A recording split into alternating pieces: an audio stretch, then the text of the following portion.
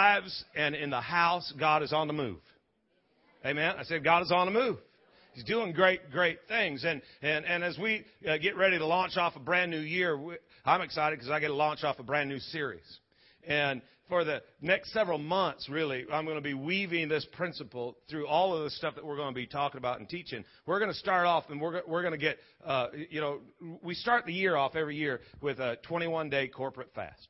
And so we're going to talk about fasting. We're going to be encouraging you to participate in the fast and to demonstrate Satan's defeat. And if you've been here on Wednesday nights, we've had Jensen Franklin in the house via video. And it's been awesome. And he's been talking. We got another one coming up this week. And, the reasons to fast. You know what? There's a lot of biblical reasons to fast. There's not one, not two. Thank you for that crazy amen right there. I felt the love flooding me. It is so fun to talk about fasting to you guys. You know what's crazy is that in years past we'd start fasting and we'd talk more about food than anything else. You know, what's legal? You know, what kind of vegetarian sausage can we get? You know, and we actually found short ribs and barbecue sauce one time, and it fit the Daniel fast. Praise Jesus, and that's all we talked about. And at the end of the fast, you didn't feel like you had much breakthrough, basically because you didn't, and it's because all you did was think about food. So I just want to encourage you. Daniel, and you might have a medical thing going on. You need to talk to your doctor, but most people fasting is actually very, very, very healthy. And if you jump in and participate in the fast, at the end of it, I'm promising you that you're going to be better shape than you are right now. And there aren't very many of us that couldn't stand to miss a meal or two.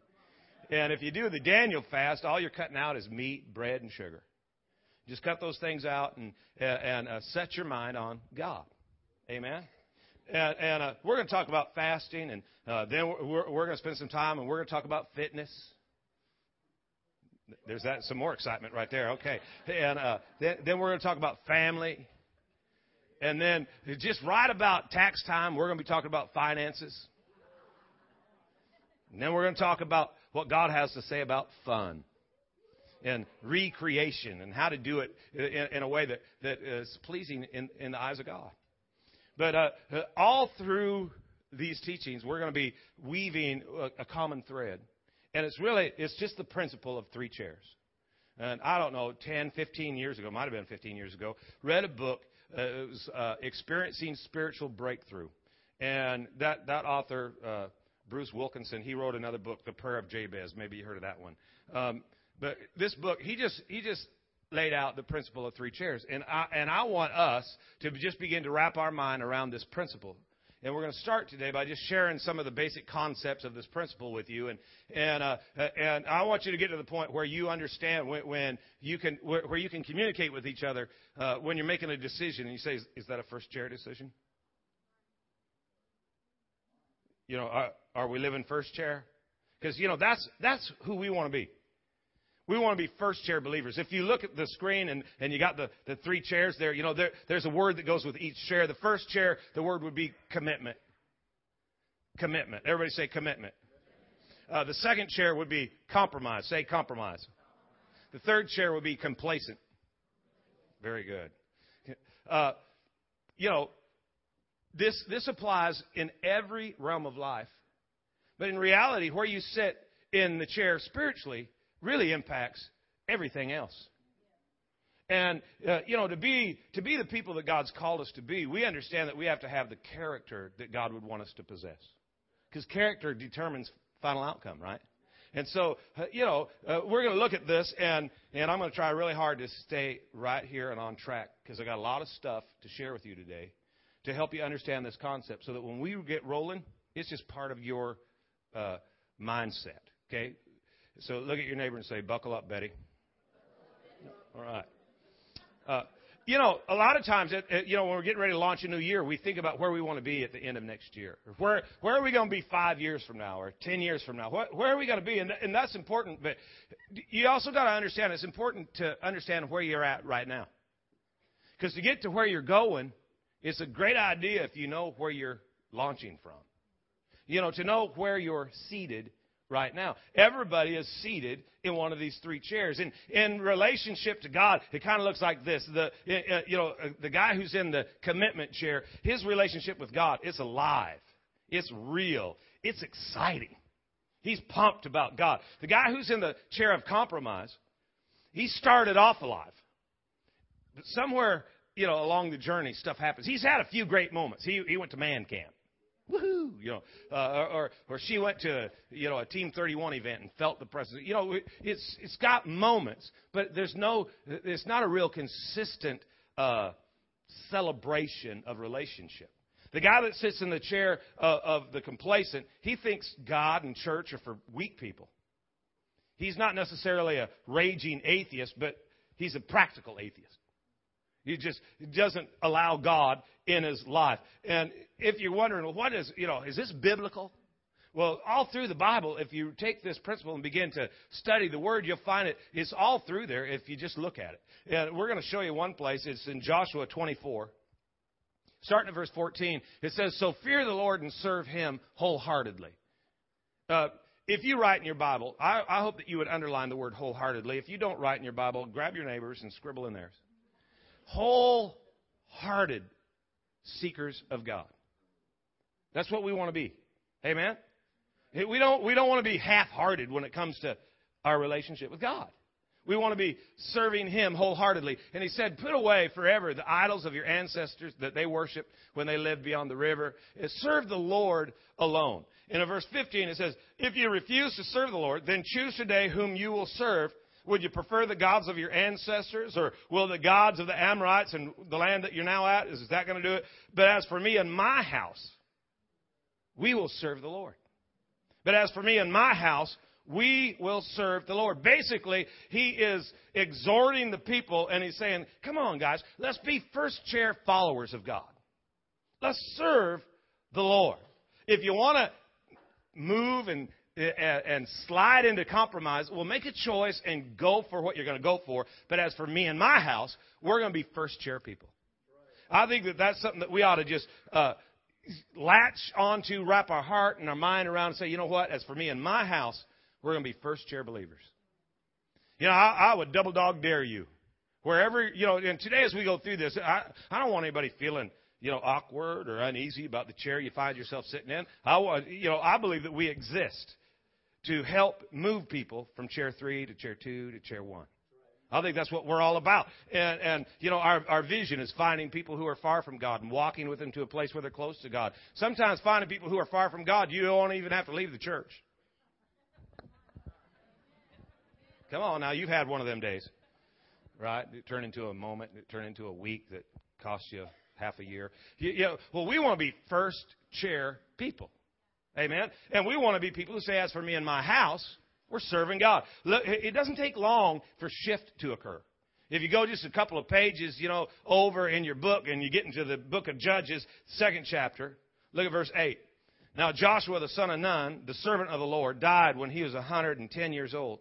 And they buried him within the border of his inheritance at Timnath, and in the mountain of Ephraim, and on the north side of Mount Gaash. And when all that generation had been gathered to their fathers, another generation arose after them who did not know the Lord, nor the work which He had done for Israel. Suddenly, we got chair 3 people. In one generation, it eroded, it crumbled from chair 1 people to chair 3. See, chair 1 people know God. Chair 2 people know about God. And chair 3 people are oblivious to God. It's just not safe to not know where you're at. You gotta go into this thing. You gotta begin to ask God to open your eyes and show me every area of my life. Where am I seated? It's not an enjoyable conversation when you first start it. Can I tell you that there's areas of your life, just like mine, where God's going to show you you're not where you ought to be. And when He shows you where you're not supposed to be, that's kind of an indicator that He would like you to move, not to justify. Somebody say amen. Let's look at this principle. What's it look like as to who's on the throne of their life? Chair 1 people, there's absolutely no question who's on the throne. God. God alone. Not career, not family, not position. C.S. Lewis wrote that Christianity can never be moderately important. I think for a lot of people, Christianity is just kind of moderate. But that's not the way it should be. You know, I got to tell you something. I grew up in a first chair house. And where's Mom? Hi, Mom. Thanks. You rock. King James, you rocketh. I grew up in a first chair house. And, you know, I've been in church my whole life. And a lot of times, twice a day, for years at a time. Because we traveled with the tent, and we held the meetings, and, we were in church. But there did come a point in my life where I had to make my own choice. I couldn't just ride Mama's coattails. And there's a point where each and every one of us have to make a choice who's going to be on the throne. You know, the reality is that your mom and dad can't tithe for you. Pastor Ivor and Vince, they can't pray for you. The worship team can't worship for you. Pastor Tom can't fast for you. Now, we're praying for you, but we ain't praying for you. You know, we're praying for you, but not so that you don't have to pray. But we're praying for you so that you would begin to pray. Right? And you know, maybe when you launch into the fast, you'll begin to ask God, you know, to show you the areas of your life. Are you on the throne? Chair 2 people, they struggle here because there's a lot of duplicity. It's not that God isn't on the throne, but He has to share it with me. See, it just depends on the circumstance I'm in and the situation I'm in as to who's really going to rule and reign. If it's going my way, then I might let God rule. But if it's something that I don't want, we're going to have to argue here. We're going to have a little conversation, you know. And often it shows up like this. And just keep looking straight forward. I'm preaching to the choir. You're here, but don't respond at all because we don't want anybody to give themselves away. But you know, it often looks like this. I'm too tired to go to church today. I'm too busy to participate in that. Well, you get it. Too irritated with Tom to look at him again. Chair 2 people struggle with duplicity. I got a question for you. If God pulled completely out of your life, would you notice? Because I know a lot of people that are far from God, but they don't recognize it. And I see a lot of people who are running from God. They don't think they are. They'd swear they're not, but they're absolutely out of breath. How did we get there? Well, we just shifted to chair 2. You know, when I'm in chair 2, and I got to tell you something, there are moments that when I started praying and getting ready for the new year, and God started showing me where we were going and what He was going to do and how He wanted us to get there, and He started showing me areas of my life where I need to get back in chair 1. But finding out I was in chair 2, can I tell you what I did? I compared myself to people in chair 3. Like some of you guys are doing. You're thinking about the people who really need this message right now. And you know, I look at it, I'd say, well, at least I'm not like that dude, you know, and pick out a drug dealer or something. You know, at least I'm doing a lot better than those guys. But do you understand that that's not what God wants you to do? He just wants you to move. Chair 3 people, there's no struggle at all. It's just me on the throne. They might go to church, but it's to build a clientele. It's to get some names and some numbers. Really, it's all about my wants and my desires and my plans. And I can hurt people if I have to. I can bruise others as long as I get what I need. Which chair are you in when it comes to the leader of your life? How about which chair are you in when it comes to describing your connection with God? Chair 1 people have a relationship, and it's very, very personal. Their heart is preoccupied with Him. They wake up thinking about Him. David said that he inclined his heart towards God. You know, to incline your heart is different than to serve God or to seek God or to honor God. To incline your heart means that He's the very first and the prominent thought. of every decision. How's this going to impact God? They see God not as far off, but as very close and walking every day. And they long to actually acknowledge Him in their life with every step. Chair 2 people, it's not relationship as much as it is religion. It's not personal. It's more regulation. It's a list of do's and don'ts and rules that we probably should follow. It's a ritual to be endured rather than a relationship to be enjoyed. It's a duty. You walk in, you walk out, but there's no change. You know, one of the things I really appreciated about Scott this morning, he didn't know, but he was talking about the transformation that's occurred in his life. You know, I know a lot of people that have been in church for years and years, but you can't see any difference in them.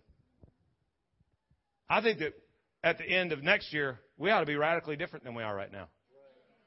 Hello?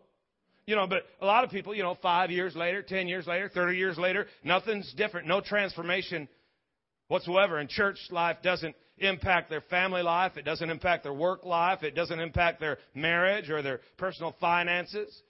And, well, why is that? Well, because they compartmentalize everything. It's like a chest of drawers, and they've got a drawer for work and a drawer for family and a drawer for God. Chair 3 people. Well, before I get there, have I ever told you about the cowboy who went into the bar? And he'd go up to the bar and he'd order 3 drinks, 3 mugs of beer. And he'd sip out of each one at a time. And the bartender came by and he told him, he said, beer kind of loses something as it sits here. It might taste better if you just drink them one at a time. And he said, well, you don't understand. He said, I have a pact with my brothers. And, we had great relationship growing up, and we've always, drank together. But now jobs and family have separated us. We live all over the country. And we just have this deal where we go into a bar and we order 3 drinks and we just drink together. Oh. Okay. Want 3 more? Sure.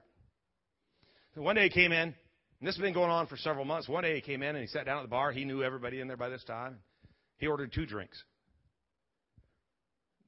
Silence just kind of hung over the bar. Everybody's, oh, man. Bartender comes up to him after a while and he says, hey, everybody in here wants to tell you, how sorry we are for your loss. And he looked at him like, for my loss? He goes, oh, no. He goes, no, my wife and I, we just joined a church. We had to quit drinking. Didn't impact my brothers, though. Chair 3 people. Chair 3 people, when it comes to their connection with God, it's just rejection. They could be pleasant, they could be kind, or they could be hard to get along with and a scoundrel, but the reality is that they've never accepted the invitation to choose you this day whom you will serve. They reject God as an option. And they say to themselves, at this point in my life, I'm perfectly content to go through life without God. And I just want this morning to tell you that the longer you sit in that chair, the harder it is to get out. How do these chairs impact the way you look at the Bible? Well, a chair 1 believer submits to the Bible. Chair 1 people open God's Word, and they're not trying to fulfill an obligation, but they're actually seeking God. They're seeking conviction. They're looking for God to shape them and to mold them, and they want to be transformed and renewed in the spirit of their mind. Chair 2 people don't necessarily submit to the Bible, but they respect the Bible. They don't see it as the ultimate authority. They just see the Bible as a great book with a lot of very good things to say. And we don't want to OD on the Bible because, it feels old and it feels outdated. And they find more guidance from other authors, other sources. The other voices have just as much, if not more, authority in their life as the Bible. That's the chair 2 guy. The chair 3 guy, well, chair 1 submits to the Bible. Chair 2 respects the Bible. Chair 3, he just owns one. Because it looks good on the shelf, the nightstand in the guest bedroom. Maybe a great big old honking King James Bible with some pressed roses from our prom. You know, and birth certificates and $100 bills, because you can hide money in a Bible. It's the last place people will look. How you view the Bible is very important. Your thoughts concerning everything else hinge on how you view the Bible. You tell me what chair you're in when it comes to the Bible, and I can tell you what you think about church. First chair people tend to view the church as a fantastic community of people drawn together by God who have an important cause in this world. First chair people don't go to church. They are the church. They're not just going to church, they're striving to be the church. They understand that church is a community where sinful, messed up people like us, who have recognized their desperate need of God, have found Him and each other. And with God's grace working through them, they use their gifts to bring hope to the world. This ought to be the center of our lives. Bringing hope to the world. Second chair people view church as a club, an organization that they belong to. They have a few meetings a month, and they go when they can, and they don't when they can't. And they go sometimes to meet new people, hang out, and build networks, but it's not actually life-changing. Third chair people view church as a tradition or a custom. They might go on Easter or Christmas, but it's nothing more than a custom to them. You see, whatever chair you sit in impacts all these different areas of your life. Career. First chair people see their career as a calling. It's not just a job, but it's an opportunity to serve God and to be used God in that arena that He has, by His Spirit, led them into. We went to a motel one time, and on the bed, was one of those cards that says, "This room has been cleaned just for you." But underneath that, there was a scripture written, and the gal had signed it, and she had written down 1 Peter 4:9, and I had the iPad open it up, and it says, "Offer hospitality to one another without grumbling." It's a first chair person right there. Understands their calling. Second chair people tend to see their career as a blessing. God has blessed us. He's given us money. He's given us everything we need to live on. But they're not focused on being a blessing, just being blessed. They like that. Third chair people see their career as an opportunity for success. It's a ladder that they climb, and they climb over people if they have to, and it's because it's all about me. How about which chair you sit in? How does it impact your marriage? First chair people see marriage as a covenant with God and with each other. It's important, unbreakable bond made between two people and God. Second chair people see marriage as a conditional contract. They hope it works. They want it to work, but there are strings attached to their vows. Why are there strings? Because they don't submit to God's word as the authority in their life. Third chair people see marriage as a legal convenience. They live together often without marriage because they don't see the high calling of marriage in the eyes of God. They might go ahead and get married because it might offer more respect or maybe a tax benefit or better insurance coverage, but it's just a legal convenience. How about where you're seated? How does it impact the way you parent your kids? Every parent wants their kids to turn out great. How many parents say amen? But yet, what chair you're in determines different goals for your kids. See, first chair parents desire to raise godly kids. They want to raise kids that know God, kids that walk with God. Chair two people, they parent their kids in an attempt to raise good kids. See the difference? I just need my kids to be good. I like it when people say, "Wow, that's a good kid." If I can just keep them out of jail, if I can just get them, to study and have a few more people tell me how good my kids are, I've succeeded. Third chair parents, they love their kids too, but they desire to raise successful kids. And it's all about image. And if they can get the right grades and get in the right school and get the right degree, get the right career, earn the right money. Here's a challenge for you parents. Why don't you ask your kids, if you have enough courage, what chair do you think I sit in? Bruce Wilkinson has presented this principle to thousands and thousands of people. And he's studied the results, and he's found that chair one parents tend to raise chair one children. It's not always, but most consistently. There's exceptions because kids have to choose. You have to make a choice. But in a study, he also found that chair 2 parents tend to raise chair 3 children. Well, that doesn't make sense. If a chair 1 guy raises chair 1 kids, then why wouldn't a chair 2 guy raise chair 2 kids? Well, because the chair 2 parent confuses their child. There's no stability, and so they don't see any reality, and so they just move to chair 3. I don't need that. I can go to Rotary. When a child's looking for stability, it's difficult for the child to accept spiritual leadership when all he sees is duplicity. Parents, we need to get in that first chair. Last area I want to talk about is what chair you're sitting in. How does it impact fasting?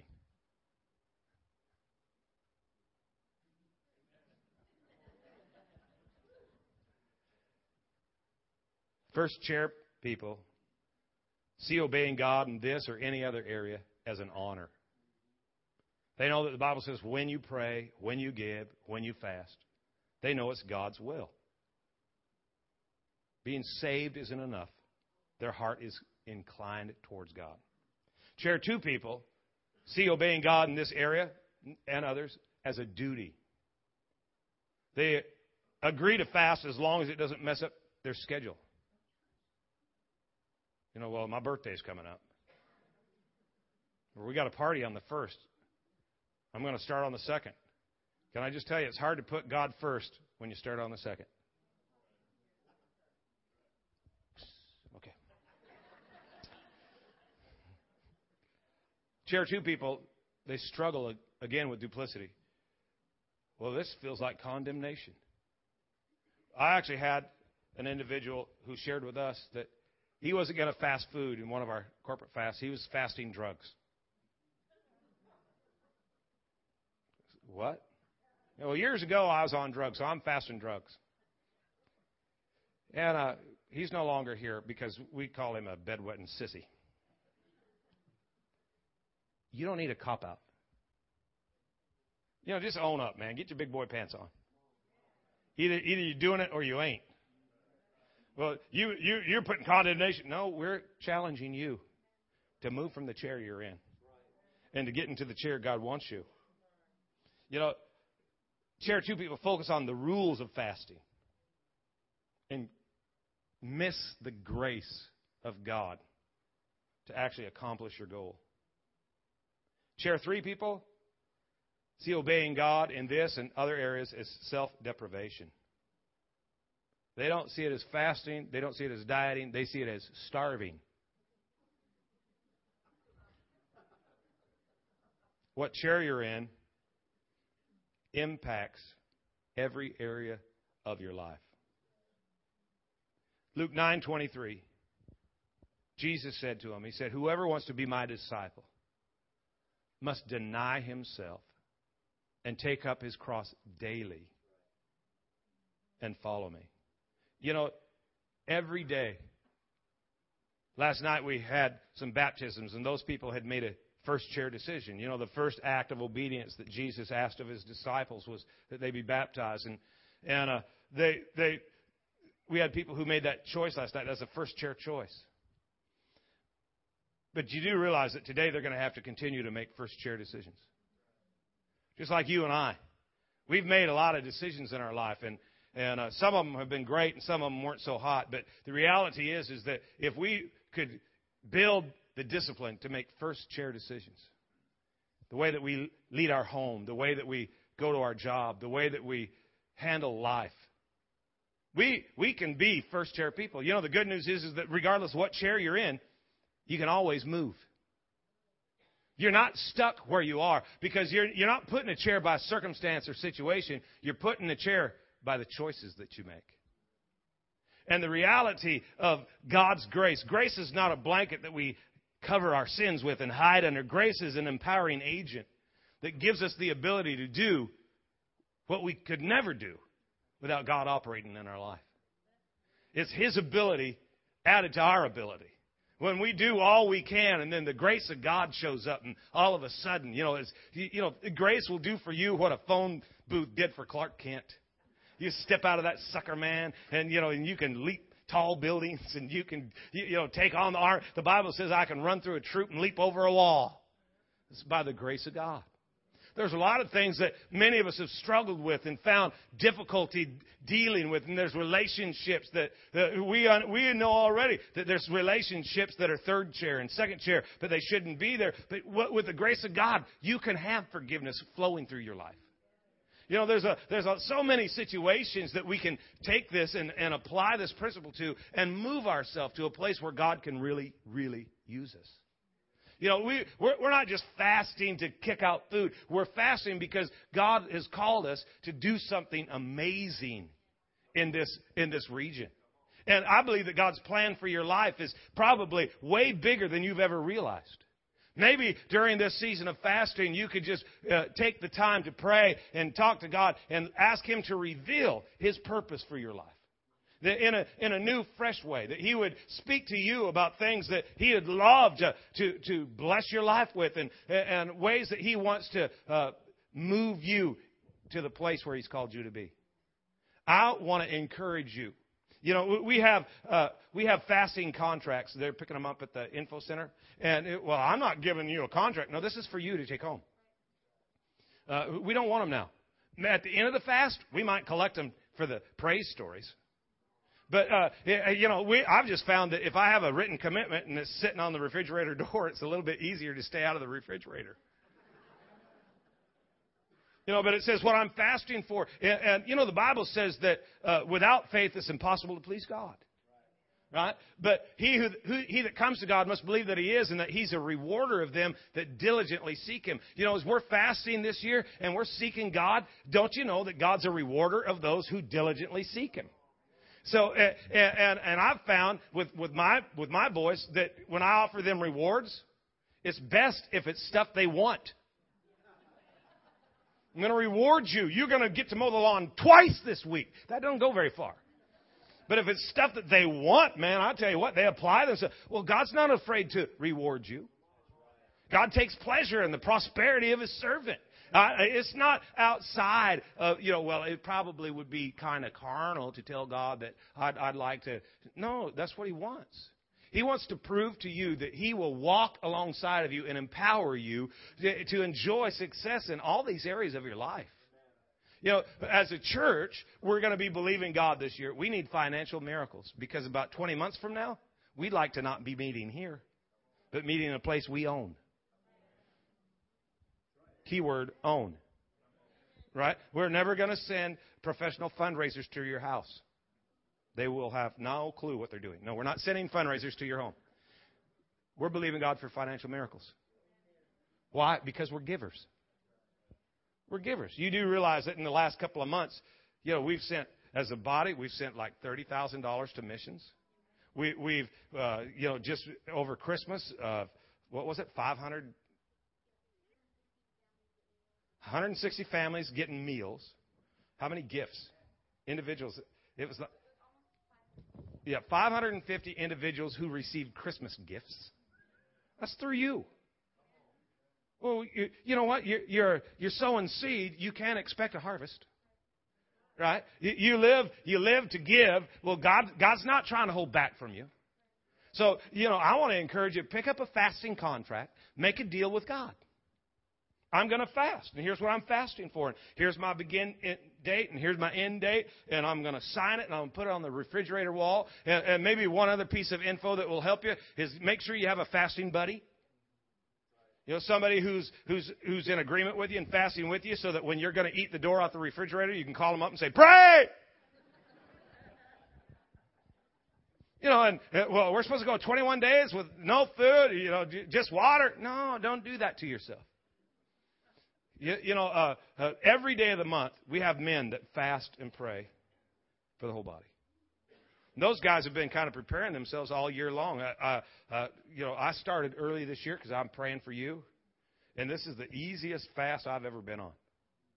And those guys who have been doing that, they'll probably be able to launch out and go a little bit farther with just water only. Maybe you've never went without a meal. Well, you probably don't want to just cut it off. But the last thing that you would want to do in these last few days is go on some kind of a binge. Well, I'm going to fast starting the 1st, so grannies, here we come. Don't set yourself up for failure. Begin to wean yourself, right? Begin to wean yourself. You know, if you're going to give up caffeine, you probably want to start now and start withdrawing a little bit because, you know, we don't want anybody hurt. It's kind of a danger in my world. Not that I'd get hurt, but I'd hurt people around me.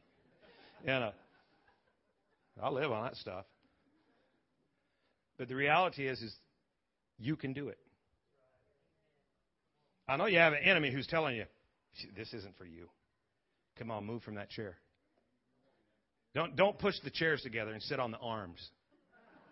And try to. I'm leaning this way. No, get in the first chair. And believe God for the strength to demonstrate Satan's defeat. Believe God for the ability to humiliate hell.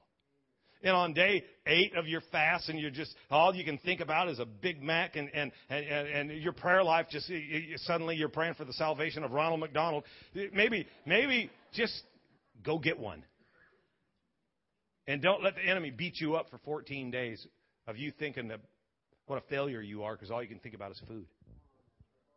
But at least launch. And you're going to believe God for some big things this year, amen? How many are believing God for some big things this year? Amen. And it doesn't make any difference what it is. Tell God what you're believing for. And lock shields and get in agreement. I really don't think, you know, the Pareto law, the 80-20 law. You know, that 80% of the work gets done by 20% of the people. You know, it's a very real law. It's probably why it's the Pareto law.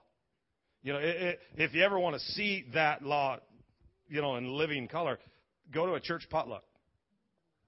80% of the food's eaten by 20% of the people. And, you know, but I don't think that law should exist in the church. I think we ought to be 100. We're all in. I think that the fact is that God has called us, equipped us, anointed us to bring hope to this community. And that what we ought to live to do is to help people move from chair 3 to chair 2 to chair 1. And that we ought to help them break all of the chains of bondage. And don't take your fast and turn, you know, Jensen Franklin the other night, he said, you know, don't allow fasting police to disrupt your life. That's not right. You're breaking the rules. No, I'm not. I'm doing what God tells me to do. Amen. And go at this thing and just realize that not only am I going to position myself to be all that God's called me to be, but I'm going to be more effective. My eyes are going to be opened. I'm going to see things I've never seen before. I'm going to hear from God like I've never heard from God before. That hunger in my heart for more of Him.